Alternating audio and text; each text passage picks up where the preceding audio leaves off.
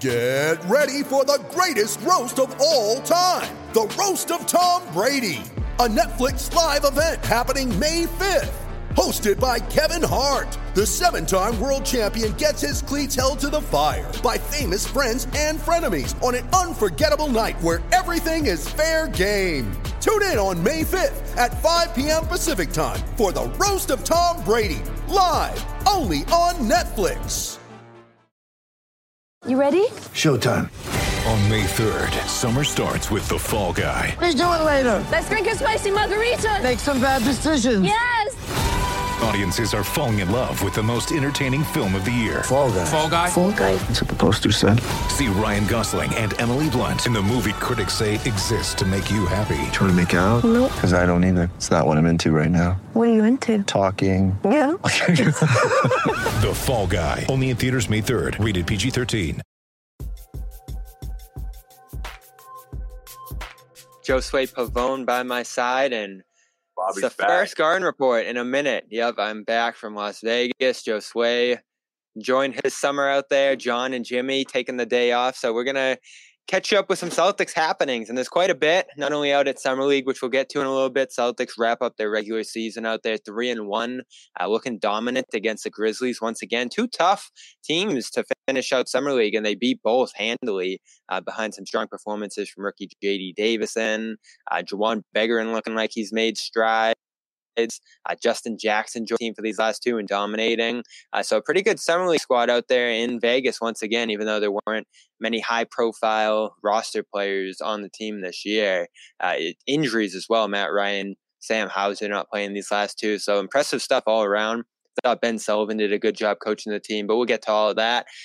The big implications on the Celtics are the two offseason moves that look like they're going to be the brunt of what the Celtics are doing this offseason. Malcolm Brogdon, Danilo Gallinari officially joined the team earlier this week, did their opening press conference at Auerbach Center. Josue was on the call. I was as well. And they had quite a bit to say, not only about what their fit will be on the roster, their aspirations joining Boston, but also their interactions with teammates and all the rest. But what was your biggest takeaway from the presser, if you had to point to one thing, Josue? At the point of one thing, I guess the overall focus, Bobby. You know, the fact that there's the goal is to win a championship. You know, the talk about Marcus Smart and how those two are going to work things out in the backcourt between him and Brogdon. I just think Malcolm said all the right things in the sense of he's here to add and not to disrupt what's been going on. And I thought what Brad Stevens had to say was pretty telling too as well when he was asked about future signings and having that flexibility, having the okay from the higher ups, but he's not going to try to add by what was the exact quote? What was it adding by subtraction or something to that effect? Yeah, he's not. He's only going to look to add, not take away from the group. I thought that was a perfect way to put it because when you look at the deals he's pulled off, or the one deal in particular, along with the signing, I think he addressed a lot of those concerns that we saw throughout the course of the NBA Finals, and that's secondary production, right? Scoring. Someone that can distribute as well, like Malcolm Brogdon. Defense, I mean, he does check those boxes. And someone who can score on his own, put the ball on the floor, and produce off the bench. And Danilo Gallinari, a veteran, another case of someone who hasn't played for a championship or hasn't been in that situation in quite some time, and now they are. So I think that you walk away from that press conference feeling pretty good about the Celtics as a core. I don't know if Brad's going to add another piece that would fill out Ime's rotation, but I do think moving forward that this is a good core, a good place to start for this. If you're the Celtics, I mean, you can't ask for a much better offseason than this. Yeah, and Brogdon did discuss a lot of the questions about his role. It does sound like he's going to come off the bench, which I pretty much assumed. I talked to Ime out at Summer League as well, and he essentially pointed to his starters being the same as last year. So I don't think that's a huge surprise either. It was such a dominant group last year that I don't think you want to break that up, mess with the chemistry of the group. And as Steven said, when he talks about taking away, I think that means from a chemistry perspective as well as from a roster standpoint. Obviously, they haven't given up any of their rotation players to make these improvements. But Brogdon did sound okay with that role, coming here, sacrificing a little bit personally to win. He said they're all going to have to sacrifice, and he hasn't come off the bench in an NBA game since 2018. So it's been quite a while that he's had the starting front line role on a team, running pick and roll, basically with the ball in his hands quite a bit there in Indiana. And he talked about how it didn't go that well. They were competing in Milwaukee, but outside of that 1 year that they made the playoffs there with the Pacers, that they looked like contenders in the bubble, this hasn't been a good Pacers team that he's been on. So that certainly changed his mindset here. But I do still wonder how it's going to go between those two, Malcolm Brogdon and Marcus Smart. They're both going to play together quite a bit. I assume that backcourt's going to be their closing backcourt, and he and Smart are a better fit together because Brogdon can shoot. I think the trouble with White and Smart was that both of those guys were really streaky shooters. Brogdon can get off the ball and is one of the more effective catch and shoot three guys in the league. So that's what works good about this one. I just wonder if it's going to become trouble if, say, Smart's struggling from the field for an extended stretch, or he's kind of in a rut and people start clamoring for Brogdon to start, and there's a little bit of butting heads there. And that's always going to be happening, Bobby, though. You know that. Yeah, but it's different this time because you have a surefire starter off the bench here in Brogdon. White, I guess you could say, had some starting pedigree, but it wasn't really to the point where people were going to be clamoring for him to start, especially when he started struggling himself. This one, though, is different in that the characterization that someone made to Woj, I don't know who it was, but Bontemps followed it up too, is that this was their attempt to get a true playmaking, real point guard, whatever you want to call it. I still find that so interesting because if he's coming off the bench or if he's sort of off the ball, I don't know how he's going to impact the team in that way. There's some ways that he can help the offense, certainly here. But when you say we're going to get this true playmaking guard, you would think that he's going to be in a big role.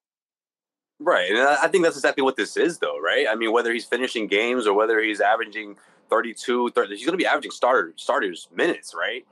And I think that just makes the Celtics a much tougher team, especially on the defensive end, especially if he's closing out games or in games where he's hot and you want to keep him on the floor. Ime's got plenty of flexibility here with someone like Brogdon, and he's not going to let you down on the defensive end. So I think it's huge. I think it's clearly the biggest move Brad's made this offseason. And I also think that, you also have to keep your options open in the sense that maybe there's a window where he misses a lot of games, So I think there's going to be something to keep an eye on. It's been the pattern of his career, but having those two guys to master that or to be the head guys of leading a team, leading the offense, I think it's good. I really do. I mean, people can say what they want about Marcus and what happened this past season, but I don't think anyone can say that he didn't at least overachieve or at least surprise most people by that run. People can say what they want about Tatum and Brown, but Marcus Smart was really important in that postseason run. I think in the NBA Finals, things dropped. The production dropped, consistency dropped for sure. However, overall, he made humongous strides in his very first year as the starting point guard, and I think there's a lot to be said that should be said about that because I think he's going to build on that. This isn't the end. I still think Marcus Smart will continue to get better at that point guard position. And someone like Brogdon adding that pressure, and I don't mean the pressure of, you're going to lose your job to this guy if you don't keep it together. No, I mean, he'll be able to apply that pressure throughout the course of this entire season, this upcoming season, because he's a guy who's going to give you tough defense in practice. He's also someone that's going to make you better in the sense of his veteran background. And also, they sort of cut from the same cloth, right? They sort of have that same chip on their shoulder, trying to prove everyone wrong or going out there and having that same two-way style where someone like Brogdon does have a bit of an advantage on the offensive end, but Marcus Smart is still the defensive player of the year. So I love it. I really do. But having both of these guys on the same roster, man, it's huge if you're Ime Udoka. And I think it's perfect for his philosophy and for what he believes in. It's hard to hate it. You don't give up much. The pick's the pick. We've talked about picks for 3 years now on this show. So you didn't give up much, and you add, and it seems like these guys are going to slide right into their roles comfortably. Brogdon saying he's going to try to push Smart, but he's looking to add and not shake the boat on a team that's already worked, as he said in the opening presser here. And Jay King did catch up with Smart, who we haven't heard a ton from through this whole process, but he does tell The Athletic that he loved the deal, adding two veteran guys who can feed off each other, who can rotate and help the team in multiple ways. I think it's going to fit perfect. No one of us will have all the pressure of running the team. We're doing this together. So a complimentary piece in Brogdon coming in. Right. I just wonder if he plays really well, if Smart's struggling, what becomes of that? That's where I think it gets a little tricky, because you do effectively at that point have 5, 6 starting caliber players on this team. It's a really deep, interchangeable team, though. And we've talked about Horford. He can kind of be the odd man out for rest if necessary. And I think that'll be the most amicable way to handle guys moving in and out of the lineup, is saying, all right, we're going to sit Al Horford down for a game and, you let him rest. And maybe at that point, Brogdon, Smart, Tatum, Brown, and Rob are going to be the starting lineup in those cases. And Brad did talk about that at the presser. He said, we want to have the ability to play smaller this year, go into some of those more versatile lineups rather than going double big as they did for most of last year, whether it was Tice or Grant or some of these other guys. In fact, they also said, if we want to swing it over to Danilo Gallinari at this point, we haven't. I was just about to say, man, you better take the words out of my mouth. Like, that's a guy who I think he could play some 5. He could play some 5. He could play the 4. He can address those sort of interchangeable lineups that Ime can survive without someone like Al Horford. Maybe give him the night off, or maybe like someone like Danilo Gallinari playing multiple positions, coming off the bench, who can score. I think that's an advantage for him to use in nights like that, when you want to rest Al Horford. I know The Athletic has already reported that going into next season. I believe it was Jared Weiss, who said they're planning on not having him play on the second night of back-to-back, sort of monitoring his minutes. And I think that's what you should do. This was a huge, this was a deep run that the Celtics just are coming off of. And Al had a lot to do with that. He certainly racked up a lot of minutes throughout that postseason, and he was terrific. He stepped his game up. Shot 50% from behind the arc or close to it. Shot 50% from inside the arc. All of his numbers across the board went up, and you want to have that same sort of cushion, or that same sort of someone that you can rely on in the postseason. For next year. So Gallinari, I've been torn on it. There were obviously other wings, more defensive guys, younger options, more higher scoring upside options, possibly, if you believed in TJ Warren. And I know you were a fan of him, Josue, right? So I was, yeah. We were all looking elsewhere. I don't think anyone on the show, I don't think anyone really covering the Celtics was looking at Gallinari and saying, that's the guy. That's your backup wing. This is the guy. Well, he was no one's first choice. Yeah. That's the thing. Yeah, he was no one's first choice.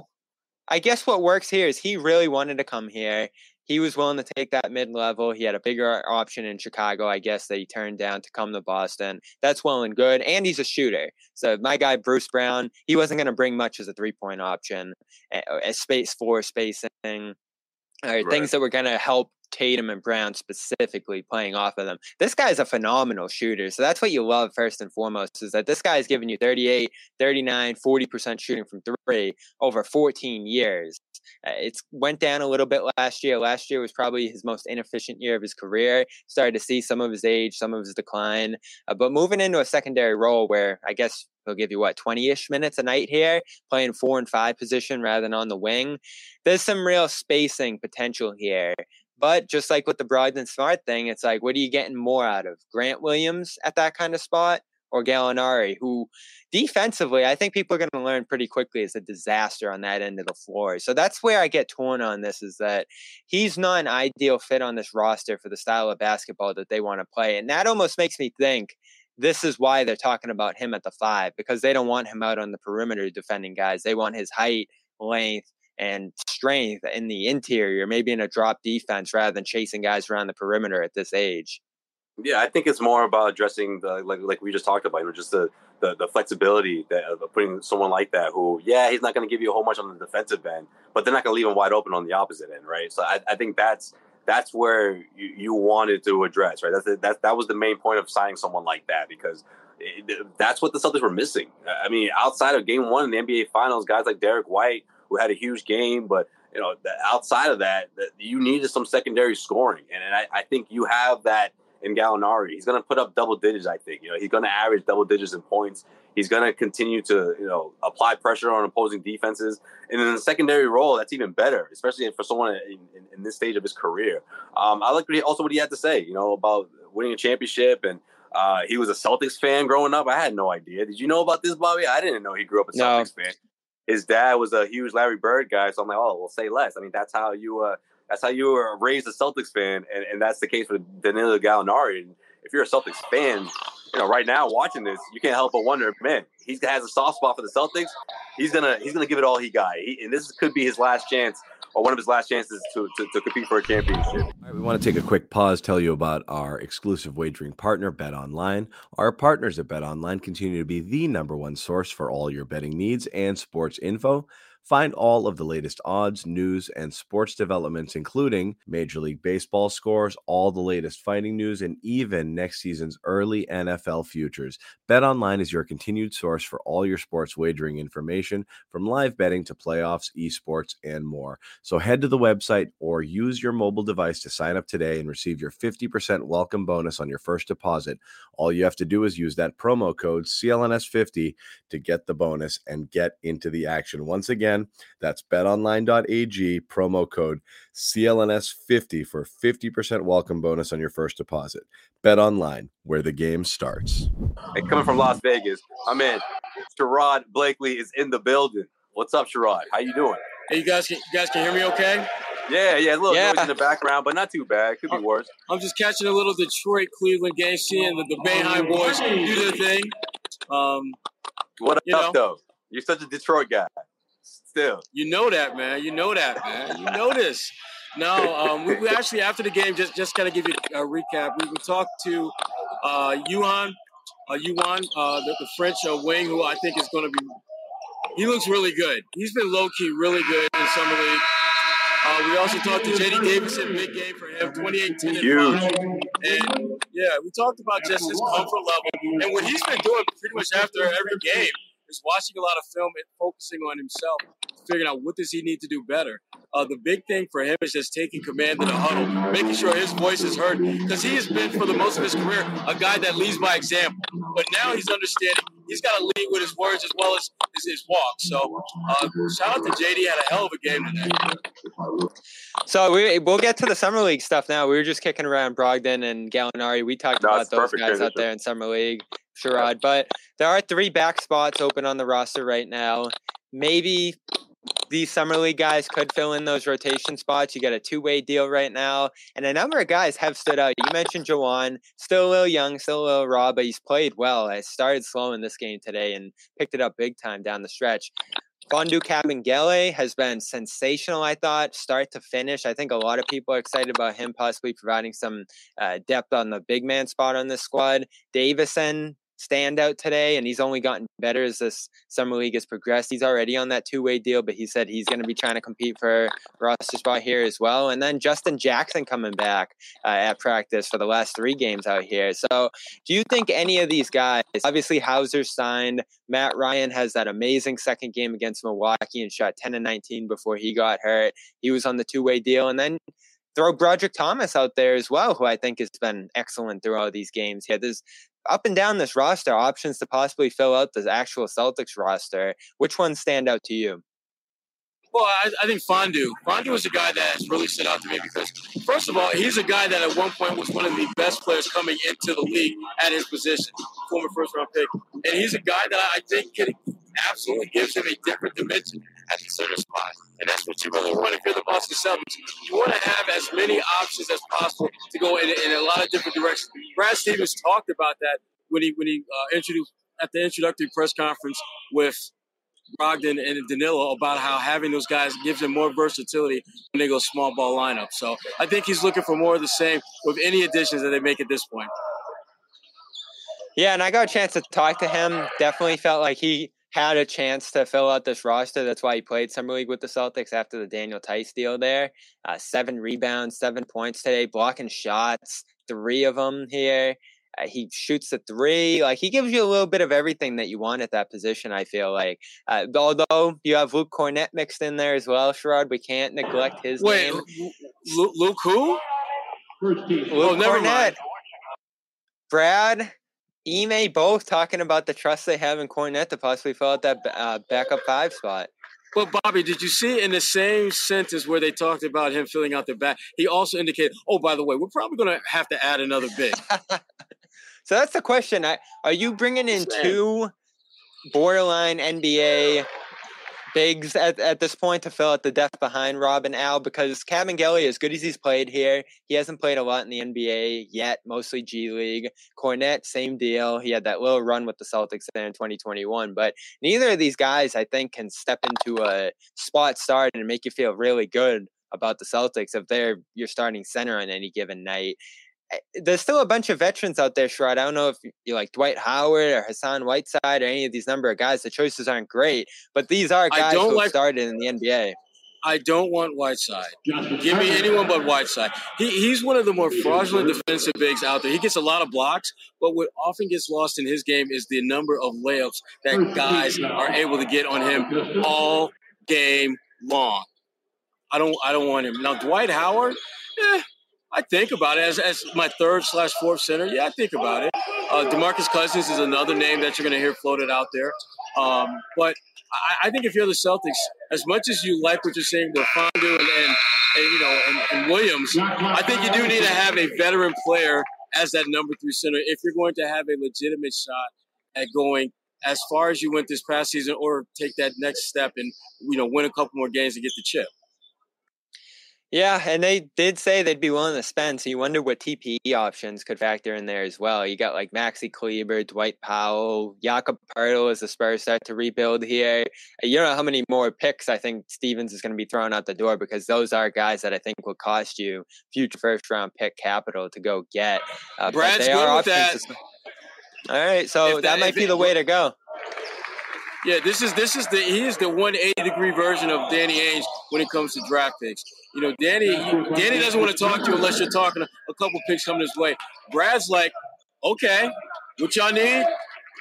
Late first round in 2027, okay. 2025, okay. Because Brad, to me, Brad, I just get the feeling that Brad wants to win right now. And he's willing to give you whatever it takes from a first-round pick perspective to do that. But he's mindful that I still need to develop young players. That's why you got guys like you want a second-round pick who's probably going to be ready to play in the NBA within the next year or two. You get a guy like Jan Madar, who we haven't obviously seen with Summer League because he's not with the team. But that's imagine if he was on the team, would have been 4-0. Right. And then you look at the guys that, again, that we're talking about, like Fondu and JD. It's clear that they're balancing that need to develop young talent with the reality that we're not going to rely on those late first-round picks necessarily to be that catalyst to bring about change and to elevate and develop talent. So, I mean, Brad, and I've said this before. I said this on our podcast last week, on the A-List podcast, that I think Brad, the GM, is better than Brad, the coach. And Brad, the coach, is was really good. But Brad, the GM, seems to have have a better impulse and instinct for what to do, making all the right decisions, even if they may not necessarily make a ton of sense initially. So I like Brad the GM, to be candid, a lot better than Brad the coach. And again, I like Brad the coach. I love Brad the GM, though. Yeah, and you look at these summer league teams he's put together 2 years in a row. I don't think this one had a lot of hype coming in, but Kabengele, Jackson coming in, who played for the Celtics on that hardship exemption contract and looked good. The two-way guys, whether it's Thomas or Ryan. You were obviously talking to scouts who were very impressed with Ryan and looks like he could get a deal, whether it's Boston or somewhere else. So that's Stevens too, and his staff there. They're bringing in some good mid-tier, lower-tier NBA guys who are really fighting for their shot right now. We didn't mention Travion Williams either, who showed out but wasn't quite on that level of Kabengele. 11-11 here, though, which is nothing to scoff at. 3 assists, running full court in transition. This is obviously the guy I was most excited about coming in. I feel like he kind of lost that battle to Kabengele. Kabengele, just more experience, more defensive versatility. The shot helps as well. Williams not really a shooter, but whether it's in Boston or elsewhere, I feel like Travion really showed out here and did a lot of good things that project well toward him making the league somewhere else. I don't think it's going to be Boston at this point, just given what Kabengele did here and the other bigs that could get involved for that role. But it's good to see a guy with the Celtics prove his worth in this league. Well, the difference between those two guys, I think the most significant difference is that is a better impact player. Like when he's out there, he doesn't have to necessarily score. He's kind of like a poor man's version of Robert Williams as far as able to control the paint and make teams think twice about going into the paint. Whereas Travion is just a great facilitator. To me, he's more like a watered down version of Al Horford.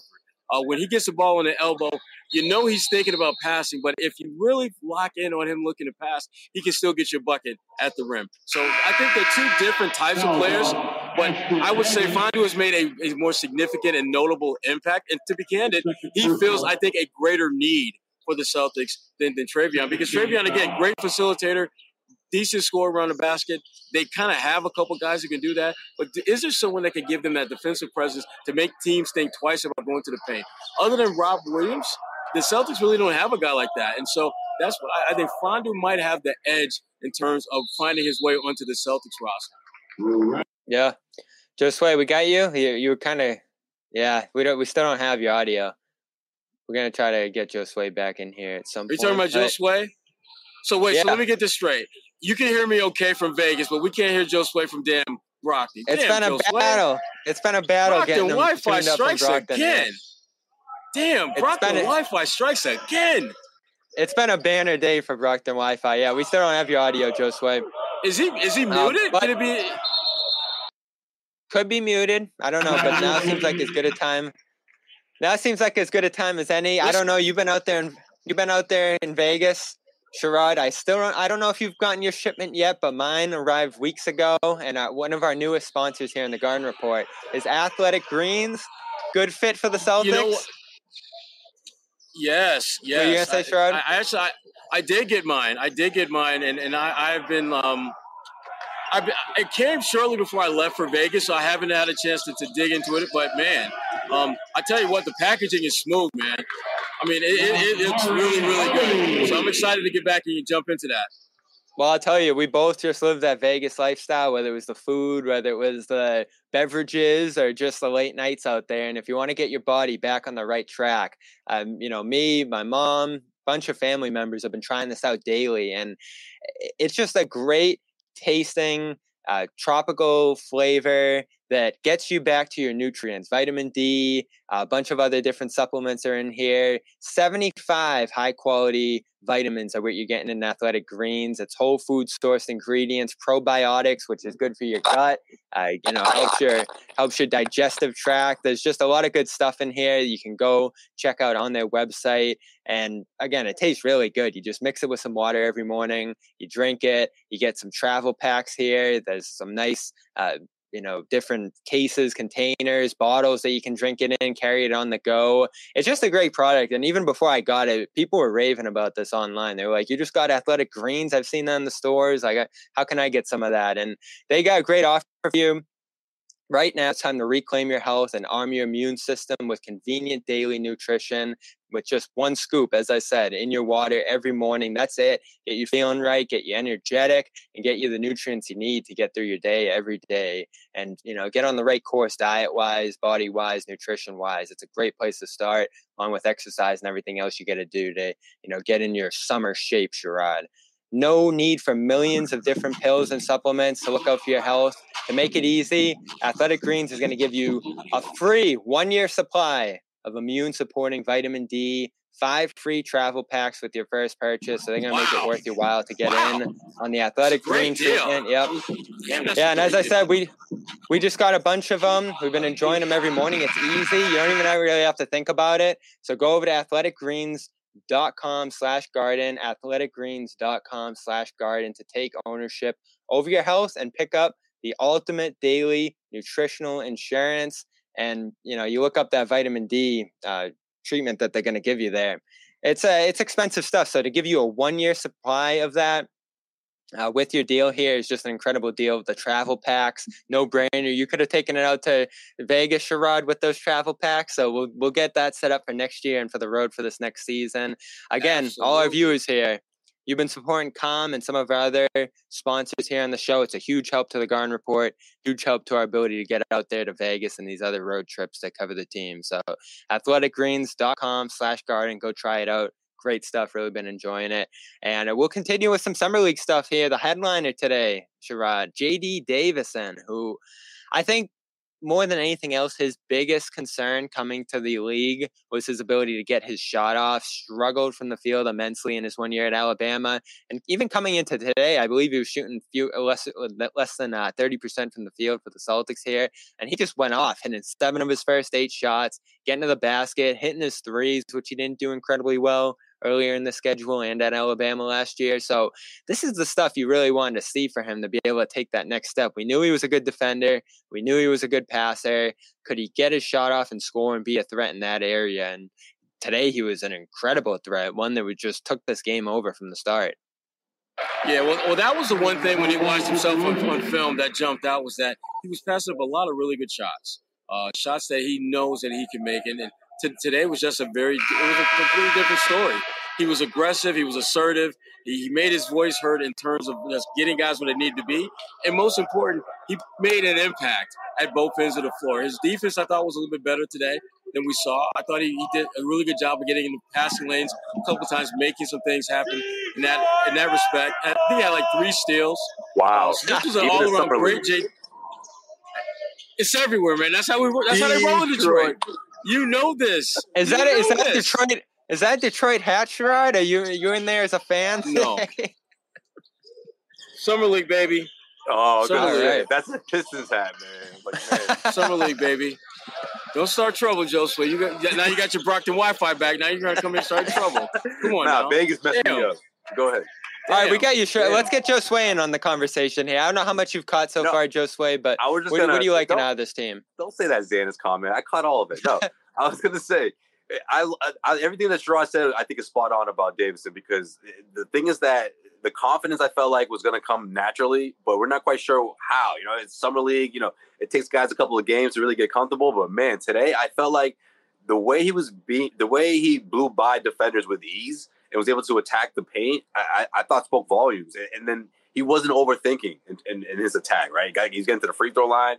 He was not afraid to take that 3-point shot. What was he, 4 for 6? Yeah, 4 for 6 from 3.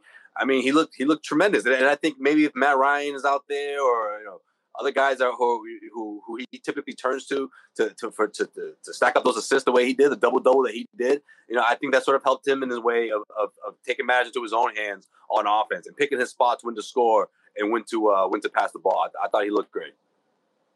Yeah, I don't think you could have expected much better from him out here. I mean, to have this game, to lead the Summer League in assists as he now does, 31 assists in 4 games, impressive stuff there, getting on the boards. His size at that position stands out, and I think that's the biggest hope for him making it in this league, is that he does bring some high-level height and length to that position. He's blocking shots at the basket.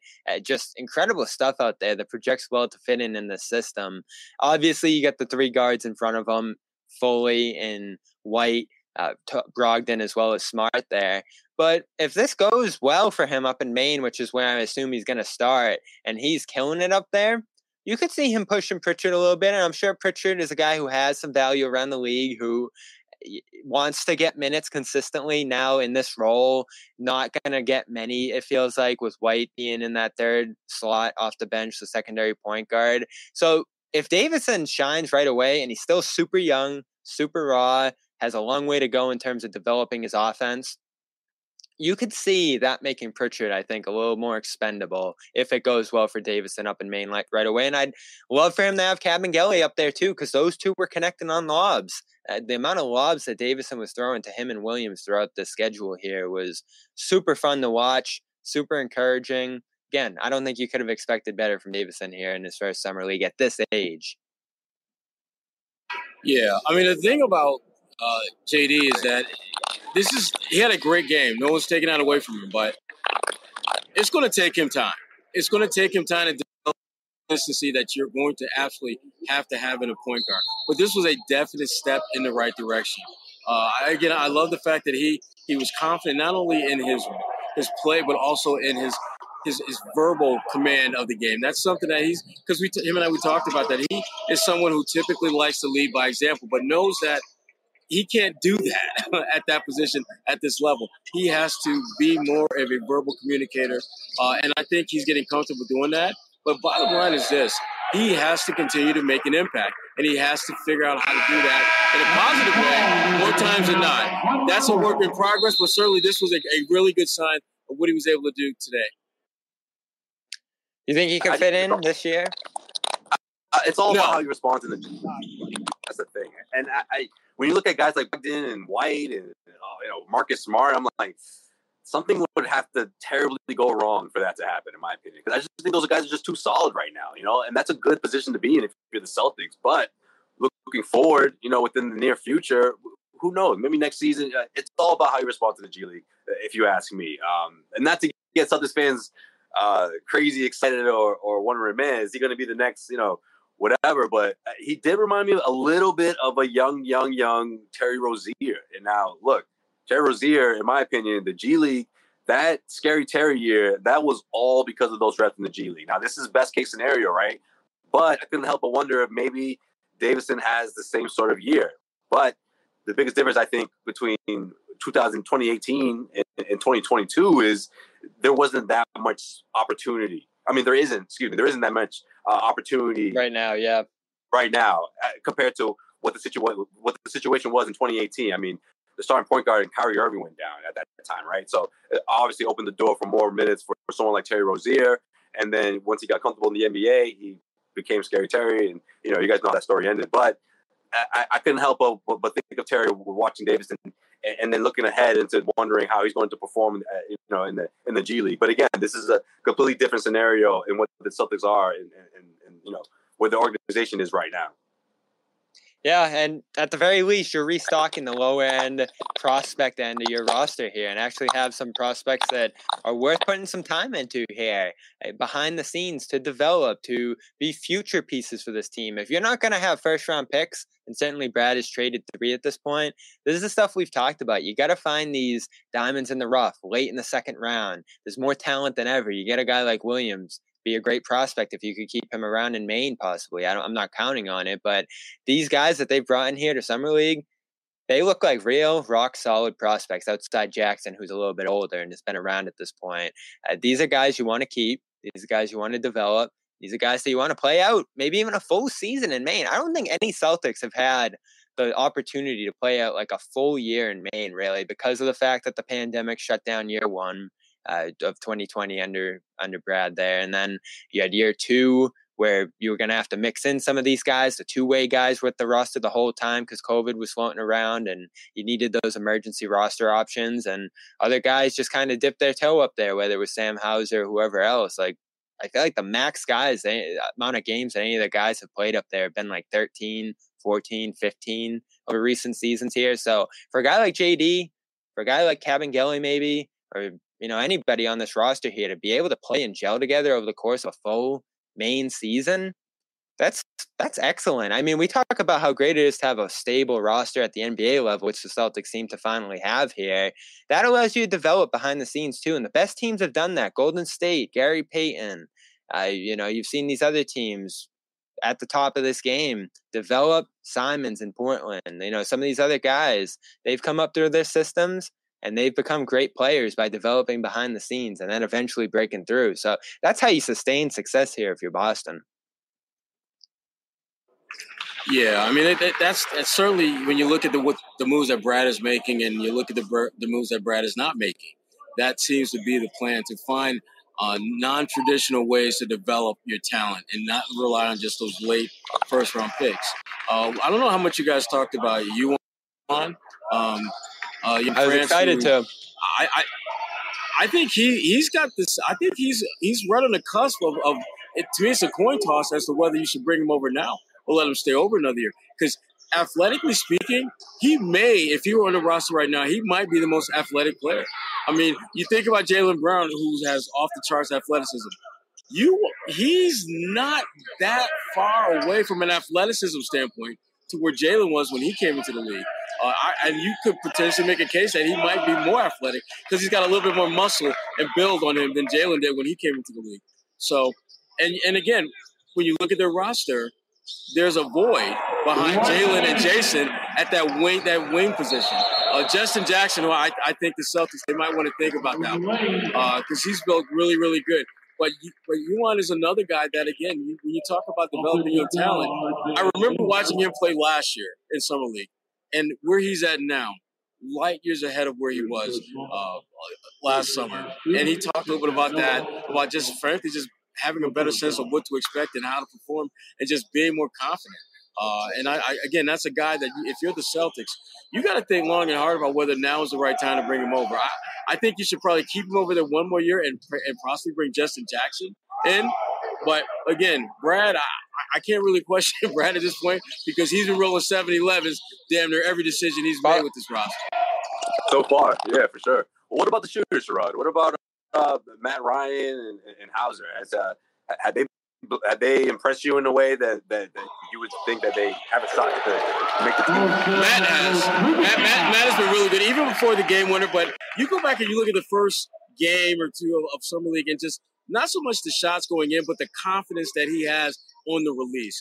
I talked to a couple scouts about that, and they noted how he's a good shooter with confidence. And a lot of times you have guys who can shoot the ball, but they don't necessarily have the confidence to be consistent with it, like if they miss a couple. But Matt's a guy that he can miss 7 or 8 in a row. And guess what? That ninth one, he's just as confident that ninth shot's going to go in as the first, the second, and third. And that's something that you don't see often with young shooters. But Matt Ryan, he's got that gift. But the Celtics, they've got to figure out how the hell they're going to put all these pieces together. Because you've got obviously 1 2-way contract. You've got Exhibit 10 as a possibility. You've got some exceptions. How are you going to put all that together? And how much of that are you going to devote to youth and development versus guys who can come in, hit the ground running, and help you win right now, or at least give you the kind of depth behind guys? So those are a lot of, again, Brad, he's got a lot of options that he's got to consider. But the good thing is he's in such a rhythm with all his decisions, no one is really going to question whether he makes the right call because, again, he's been in such a great flow with making the right calls for what this team needs in order to compete. It's hard to argue against whatever direction he goes in. Well, you said it best, I think, Sherrod. The worry that this becomes the next Max Strus here is real. And you have these restricted rights on him right now. He shoots the way he did there. Small sample, it's just 2 games. But I think you got to sign him up, especially since he was here last year for this run. He's gotten comfortable on this roster. He's gelled with some of these guys. I think it's a lock to bring him back after what he did over the last couple of games here. So that's one spot. You got 2 more for a depth big. It does get a little tight there on the back end of the roster, and that probably leads, I think, to Juwan playing overseas 1 more year, as you said, Sherrod, there, especially because you want him to actually play. You don't want him just sitting on the bench, wasting away there and going it's wasted money. I mean, to be candid with you. I mean, you can use that roster spot for a guy that can potentially help you. Can actually play and help you. So, yeah. Yeah, Matt, you mentioned Jackson, Broderick Thomas and him, probably a little bit of an open competition there for 1 more spot. You got the restricted rights with Thomas, which is helpful. I think Davison stays on that 2-way deal, and then the other 2-way deal, I'd probably put a big on, whether it's Kabengele or Williams there. So that's your roster there, essentially. 1 big, 1 of those 2 wings, and Matt Ryan. And then I think that's what you're carrying into the season. Nothing too crazy at this point. I still think you got to add 1 veteran big of some kind. Just on the back end. Yeah. Just give me 1. Because to me, that's the one area where I'm most nervous about because, Al was amazing this year, but you shouldn't expect Al for 70, 75 games. Time Lord, I would like to expect it for 70 games, but I don't think that's going to be happening. It's interesting, Josue. I don't know what they're going to do there. We've mentioned Dwight. There's some TP options. Brad said he'll do what it takes and ownership will do what it takes. They're already like $50 million tax bill wise here. So for a backup big, I don't think they're going to shoot towards $60 million, $70 million in tax. So I think it's going to be one of these cheaper options, Josue. Do you have a name in mind? Honestly, got to be the minimum wage guy. Go ahead, Josue. Well, no, yeah. I was going to say either that or honestly, I could see him waiting a few months for this, maybe doing it from within, seeing if they can develop someone and then trying to go out and get someone who's going to play for the veteran minimum, I mean, you kicked around a couple of names, right? Dwight Howard doesn't really. DeMarcus Cousins is sort of interesting, but I just feel like Brad Stevens is not a Cousins guy. Like if he was a Cousins, he never has been. It would have happened a long, long, long time ago. Like, so why would he do it now? So there's no name that really strikes out to me because I just feel like this rotation is set the way it is. And obviously there's going to be bumps along the road, but I think they'll be able to try to address that, along the way with one of the other TPEs or just for signing someone, for the veteran minimum. I think that's the way that they'll probably start the season at least, and then go from there. So there's the back end of the roster. Celtics 3-1 in Summer League. They'll play one more, I believe, on Saturday, right, Sherrod? It's not going to be the championship, I don't think, because their differential wasn't high enough, but they were one of the better teams out here in Summer League. So we'll see who they end up playing. That should become clear at the end of tomorrow when the Summer League regular season schedule wraps up. So maybe we'll do a show for that. Maybe John will appear here back from his vacation, Jimmy getting mixed in. We do want to kick around the big news in the NBA today, though, before we let Sherrod go. And that's that the Pacers, new addition, Aaron Nesmith already on a roster here with some hype and some excitement, possibly with DeAndre Ayton joining the group. Expected to sign a 4-year, $133 million offer sheet today with the Pacers. There's been a bunch of conflicting reports with negotiations, I think, playing out in real time with the Suns saying that they're going to match this deal, which I'll believe it when I see it, because they have never had any intention of paying this money to him. I think they're really just trying to angle the Pacers into doing a sign and trade here, which that's exactly what they're trying to do. They want to get something of value for Ayton, and I'll totally get that. But if you're trying to hoodwink, bamboozle, and lead me astray to believe that you're going to resign him, if I were the Pacers, if the Pacers had any alternative that they could turn to, they would absolutely call Phoenix's bluff. They absolutely bluff. But they know that DeAndre Ayton is exactly the type of player that they want to have on their roster going forward. And Phoenix, if I'm Phoenix, let's just cut the BS and let's do a sign and trade. But the problem with that is, what does that really? Indiana, they have to find a way to make that something that Indiana wants to do. Because Indiana, at this point, there's no incentive for them to try to do a sign and trade. They got the guy. They're willing to pay the money. He wants to leave. Phoenix, all you're really doing, Phoenix, is slowing up progress for the sake of slowing up progress and trying to get you some crumbs out of this. So I anticipate he will be an Indiana Pacer. I don't think Phoenix will match it. They will try to do a sign and trade, and Indiana will say, we're good. If you want him, cut him the check. If you don't, we're taking it. Period. We're done. The East gets better with this move, Josue. I like that roster quite a bit if Ayton's joining it. But what's your biggest reaction to this deal? I mean, that kills Phoenix if they lose him for nothing. They've been a championship contender here. There's some Durant connection here. That was possibly a piece that could have been used in a trade for Durant to Phoenix. And really, this doesn't leave Phoenix with a lot left to offer if this does end up going this direction. Yeah, I think that's the worst part, right, Bobby? I mean, if you're Phoenix, I think you just have to hold the L. Like, I hate to say it. I mean, I think they went into this offseason not expecting a team like the Indiana Pacers to offer him that much money. And them matching it right now, I just think it's a desperation move in trying to do a sign and trade. But they're going to have to get a third team involved.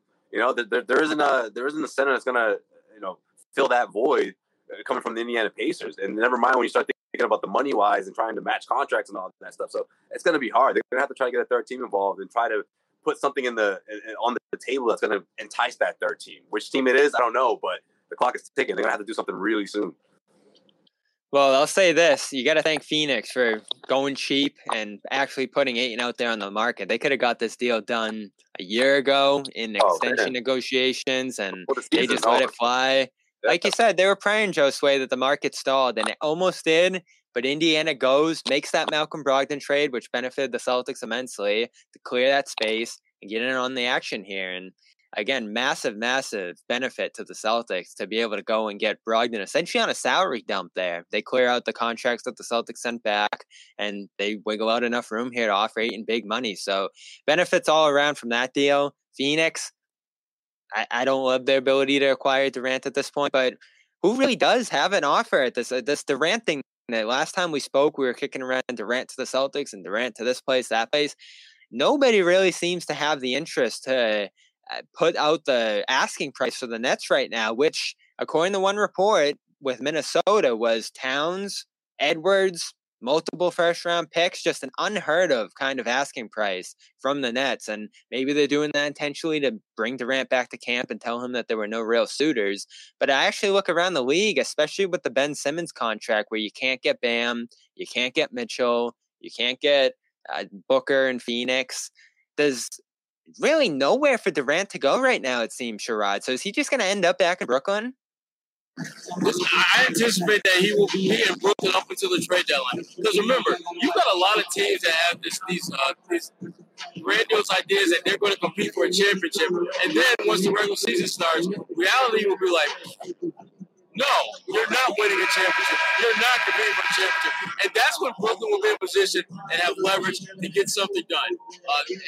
Again, I think we are going to go into the season with Kevin Durant as a Brooklyn Net, but he will be traded before the trade deadline because teams will get desperate. They will see the opportunity to, if for no other reason, you simply bring in a player with a significant draw and significant talent who in his sleep can get you 25 and 6 without any effort. Players like that do not come along very often. So desperation is going to kick in. That's when KD's going to get moved. What's Durant's recourse, though? Can you imagine him going back to the Nets and playing after this? Yes, because at the end of the day, Kevin Durant is a baller. That's what ballers do. Is he going to be happy? No. Is he going to say some sort of kind of but not really nice things to kind of smooth things out? Yeah, he'll be that dude. He'll be that dude. But at the end of the day, he knows he's on borrowed time. He knows that his day to bounce is coming. It's not a matter of if, but when that day is going to come. But in the meantime, let me go ahead and drop my 25 and 7. Call it a day. Where you at on this, Joe Sway? I think if that happens, Sherrod, he's going to be dropping 35, 36 for the first month of the season. I think he's going to be out for blood because of the narrative and because of what people are saying about it. And because, quite frankly, he may be a little embarrassed. He probably thought that this was going to happen one way or another. And if it's not happening, like Sherrod said, I think he's just going to ball out. He's not going to be the type of player who's going to sit out and sulk and wait for his organization to find him a team. He's going to play. He's going to compete. And maybe if you're the Brooklyn Nets, you're hoping that he ends up sticking around for at least another year and trying to compete and try to get back into it. I mean, I think when the report initially came out, I wasn't surprised. But then after a week or so, I'm like, wait a minute. Why not just run it back and just see what you got there first, right? I mean, look, getting swept. They're not going to have a choice but to do that, I think, at the end of the day. Getting swept in the first round obviously isn't ideal, but you think about all the games that Kyrie missed, and maybe that doesn't happen again. But is this relationship too fractured at this point? I wouldn't say that. It's still too early, but he did ask for a trade, so that's not gonna. It's gonna be a little awkward at first, but maybe he sticks around for first 2-3 months of the season, and if they find some momentum, they're gonna try to put guys around him. Try to make him as happy as possible. If you're the Brooklyn Nets, you have to. But here's the problem, though. If let's say they get off to a great start and he's balling out, they've got the best record in the NBA. How is that going? Now, obviously, your asking price would be significantly higher for a trade, but your fan base is going to be looking at you like, wait a minute, isn't this what we signed up for? For him to be balling out right here, getting us wins? Well, there's a Kyrie aspect to this, too. Contracts, 4 years. Right. Yeah, and we signed you long term. I mean, why are we trying to get rid of a guy that's winning games for us? Because if that guy don't want to be there, at some point, he may very well, to Joe Sway's point, ball out. But if they're not making what he believes sincere efforts to move him, he just might, hand me feeling a little tight today. The tough part of this is we still don't really know. We still don't really know why he wants out. Is it because of the way they treated Kyrie? Is it because he's done with Kyrie or done with the situation there as a whole? That's the hardest part to parse out, because if he was standing up for Kyrie, maybe there's still a desire to play with him there for now and just see what happens over the course of the year.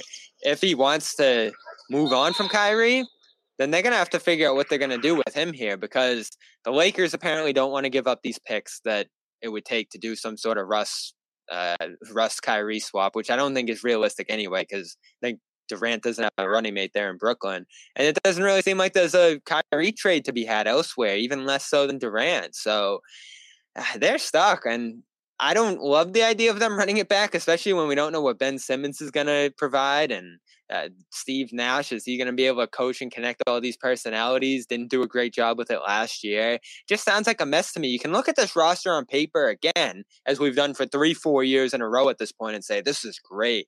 Like, they just run this back, it's going to go awesome. But there's always been something that gets in the way of that. And I don't know what to expect next. Is Kyrie going to hold out for a contract? Is Durant going to say, I requested a trade, I'm not showing up? Who knows what's going to happen here, but I don't think any of it leads to the Nets getting back on their feet and looking good with this core again. I think this is done. Well, I mean, one of the guys that was sort of kind of in their core, who I just think they completely fumbled the bag on just taking care of, was Bobby Brown. Not Bobby Brown. What's our guy named from Bruce Brown? Bruce Brown, the other B. The other B Brown. Bruce Brown, you look at it. Yeah, jumping around. Bruce Brown's just jumping around right now with the new deal he got in Denver. Yeah. I mean, he to me, Bruce left so much money on the table by going to Denver. And that, to me, says he wanted badly out of Brooklyn, where he was willing to leave way more money on the table just to go out somewhere, prove his value again in a different setting, and get the bag next summer. Yeah, Brooklyn's in trouble, man. I mean, if they run it back, I don't see that team coming together. Even if they get Joe Harris back, who I think will help them from a spacing standpoint. But they got problems, man. They got real big problems.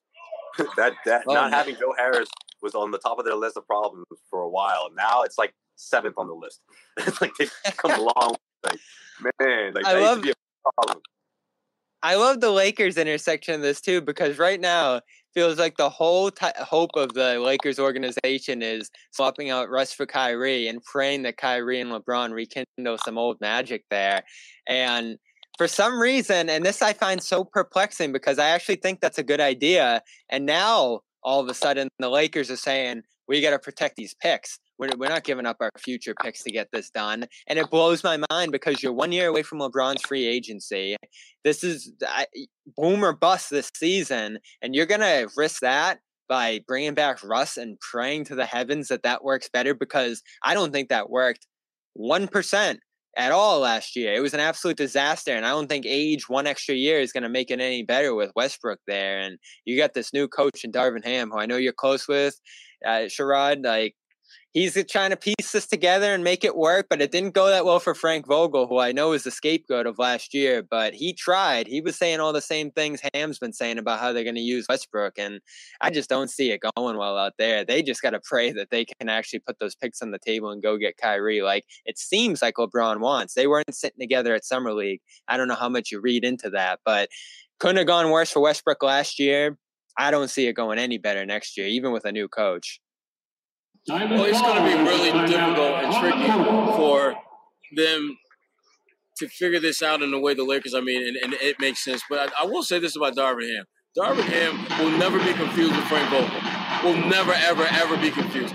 Darvin Ham, when you talk about, like, NBA tough guys when they play, Darvin Ham was that dude. When you talk about guys who have had some, as Joe Sway likes to put it, some of those necessary uncomfortable conversations, Darvin has had those conversations with guys like Giannis Antetokounmpo. He has had those conversations with guys who you would think that you would have to kind of defer to them. So Darvin is not going to have, I think, some of the issues some other coaches have had with, like, how to corral LeBron James and kind of get him to understand what you're doing and things like that. Now, is it going to be a smooth sailing excursion? Absolutely not. There are going to be ups and downs. But I think the bigger issue is them having a roster of guys that are actually young enough to play more than 10 minutes a game. I mean, the roster that the Lakers have put together was great if this was 5, 6, 7, 8 years ago. But that roster ain't going to be the damn slow. I mean, we saw how they got beat by a drum by damn near everybody last year.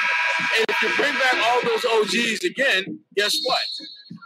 You are going to have the same result. Doesn't matter who the coach is. They got to get younger. And that's why the Lakers understand the importance of not going chips all in with those picks, because they are going to have to develop young talent. And frankly, Kyrie is just not worth it, because even if you have him, that's not going to necessarily put you ahead of a lot of the teams out west who are coming on. I mean, one team that hardly anyone talks about, because I'm a little surprised, is Memphis. I mean, they had the second best record in the damn West this year, so it's not like that team is going anywhere. They got a lot of contracts. They can make a play theoretically to add some experience and be significantly better. But the bottom line is the Lakers, they need to balance between working with what they got, but recognizing the need to keep some picks down the road to develop young talent. Well, the worry for if you're Boston, and Boston, you're looking at them like, keep doing what y'all do. Oh, yeah. We're going to do what we do. We're going to do what we do. So. That seems to be a theme here on this show. It's not going well for a lot of other places out there. I see Miami in this graphic. They're trying to shop Robinson, Hero, and a couple picks to whoever will take them. Not getting in on anything with that. And you talk about Utah, the one team I want to hit on before we get out of here. It sounds like they're going to listen to offers on Donovan Mitchell, which is a full-scale blow-up rebuild. Will Hardy being coached there. Remember Windhorst with the fingers waving around. Looks like he knew stuff that was going to be coming down the pipe there in Utah. And I don't think it's a bad idea to go all out rebuild here. Mitchell, I like. He's a good player, great scorer. But as a guy to build your organization around as he gets a little bit older here, I don't know, especially starting from the ground floor like they're going to be doing there with Utah. If they can go out and get multiple years of first-round picks for Donovan Mitchell, I think it's worth your while there before his value possibly decreases. He's not going to have as good of a structure around him this year. Gobert's gone, just a bunch of pieces coming back. And I don't know how quickly you can rebuild that thing around him there. So I think it makes sense to move on from Mitchell. Now, where's he going? I don't know. Sherrod, you got any good landing spots that make sense for him? Well, not really. I mean, the New York Knicks is the obvious option. They want him desperately, and, Danny Ainge will do what he can do to make that happen if it's reasonable. But if I'm Utah and I want lots and lots and lots of picks, I want to talk to OKC. Because OKC, I mean, they've got a treasure trove of picks. And when you look at the way their team is built right now, they've got a lot of nice young pieces. But do they have that one savvy veteran, that all-star caliber veteran in the fold? Who Danny's asking for, though? He's going to be trying to get Chet. He'll be like, can we talk Chet? Chet, not just Chet. I mean, let me get Chet. Let me get Giddey.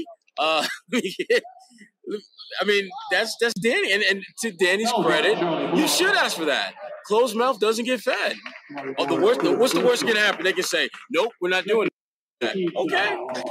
What time? It's going to be that kind of team with Utah. Are you high on Mitchell to Boston, Joe Sway? Is that an option here? Is that something that the Celtics should be thinking about if he's out there? Nah, I'm not. Honestly, I'm out on that too. The way this core is set right now, I want to see what they were made of. I want to see how they respond to the NBA Finals. So, and that would shake things up in a big way. So no, I'm not crazy about that. But it'll be interesting to see where he ends up for sure. But hold on, real quick before we get out of here, Charles, let me ask you a question. Did you last time you spoke to, or maybe not the last time, but the significant time you spoke to Matt Ryan? Did you know he was pulling on those heartstrings? Because it takes a lot to evoke the right wording to get someone that emotional, man. And I think you did a good job with that, man. But did you know I did not see that coming. I would love to say that my sources told me that if you ask this and that, you're going to get that result. That didn't happen. It didn't happen. I mean, I'm watching him play, and his story is just so amazing that has even a sniff of being in the NBA. And I just asked him about that because I'm watching him ball out, and this was after I'd already talked to some scouts about him. So I knew that he was a guy, even before the game winner, that a lot of folks were talking about here. And so I just kind of asked him about that and asked him about his journey, which, again, is an amazing story. And when he paused at first, I'm thinking he's just collected his thoughts because he's about to say something really like quote worthy. And then the pause went there's that awkward 3 to 4 seconds beyond the normal pause. I'm like, oh man, he's about to get emotional about this. Shout out to Matt Ryan though, man. He gets props for that. Just being authentic, man. That's what he was feeling. And we always want players to just be real, be authentic, and he was. And I know one scout reached out to me after that, and he was actually more impressed with him after seeing that video than he was before. And his text was just like ... And I wish I could convince my team to go after this guy because I love him. So Matt's going to be all right. He's going to be all right. And when he gets that DoorDash commercial, yes, yo, I love that. That's what I'm waiting for. I'm waiting for him to get that DoorDash bag. That's what we need. He needs a DoorDash bag. Yeah, man. No question. I love that. No, I love that. Good work, Sherrod, obviously. But yeah, look, everyone's got a story. Everyone's got obstacles that they had to go overcome to bring the opportunity. And yeah, I thought that was a really cool story, man. Coming out of Summer League, for sure. That was super cool. I mean, he was the guy on the sideline, just in the plain clothes, celebrating on the floor with the quarterback's name. Like, we didn't know anything about him when he was on the Celtics through that stretch run there. He was a guy who didn't play.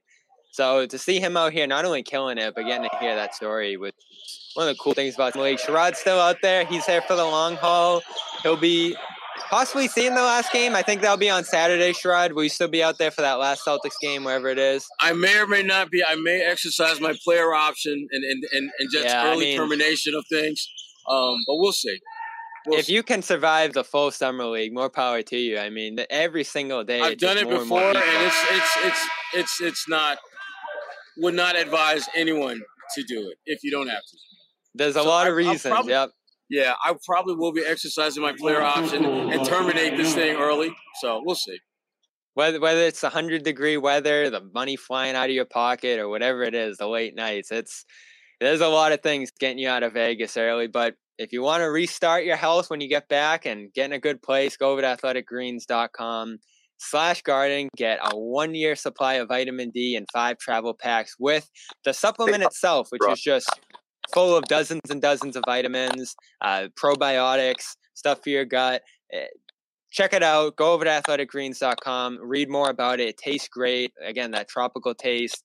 Mix it with your water in the morning, and you're good to go for the day. And again, I've been using it. My mom, my uncle, we've all been feeling better using it. More energetic, more healthy, and again, along with some other stuff in your diet and exercise routine, it can put you in a good place pretty fast. So athleticgreens.com/garden, they'll throw out those bonuses, 1-year supply of vitamin D, which is incredible, and 5 travel packs to bring it with you on the road, vacation, whatever you're doing this summer. Go check it out. Ton of good stuff over there. Great stuff today from Joe Sway and Sherrod Blakely out there in Vegas. Appreciate you both being back here for an impromptu Garden Report, and we'll be back soon with the full collective, hopefully, talking about some other moves as the Celtics round out their roster this summer. 3 spots to fill. Could it be some of these summer league guys? A 2-way spot as well. We'll keep tabs on that over at clnsmedia.com. Of course, Joe Sway checking in on Max through the summer with the Cedric Maxwell podcast, as well as the Causeway Street podcast. Sherrod still talking to Kwani Lunis, who was on some videos out there with us in Vegas, and Gary Washburn still covering Summer League as well. So check out more from them on the A-List podcast. And new Dome Theory coming either tonight or tomorrow, so stay tuned for that as well, talking Summer League. And the other takeaways around the league, a lot of fun stuff, whether it was Paolo, Chet. I didn't catch a ton of Chet. Didn't catch as much of the Boeheims as I wanted to out there, but I did see Paolo, did see quite a bit of Keegan Murray. A lot of really fun performances out there, as always. So thanks to everybody for following along with our coverage. Thanks to Joe Sway, Sherrod again for being here. And we'll check in with you guys again here on the Garden Report soon. Follow at Celtics CLNS Media to see when we're going live again, as well as Celtics All Access and CLNS Media. Hey, Bobby. Good night, everybody. Yeah. Hey, before we go, one last thing. We're probably going to have a newly named Celtic on the A-List podcast next week. More details later. So be on the lookout for that. One of the newest members of the Celtics family should be on our podcast next week. So stay tuned. There we go. Can't beat that. Big A-List podcast coming up with a new Celtic. Stay tuned for that. And that's our show for today.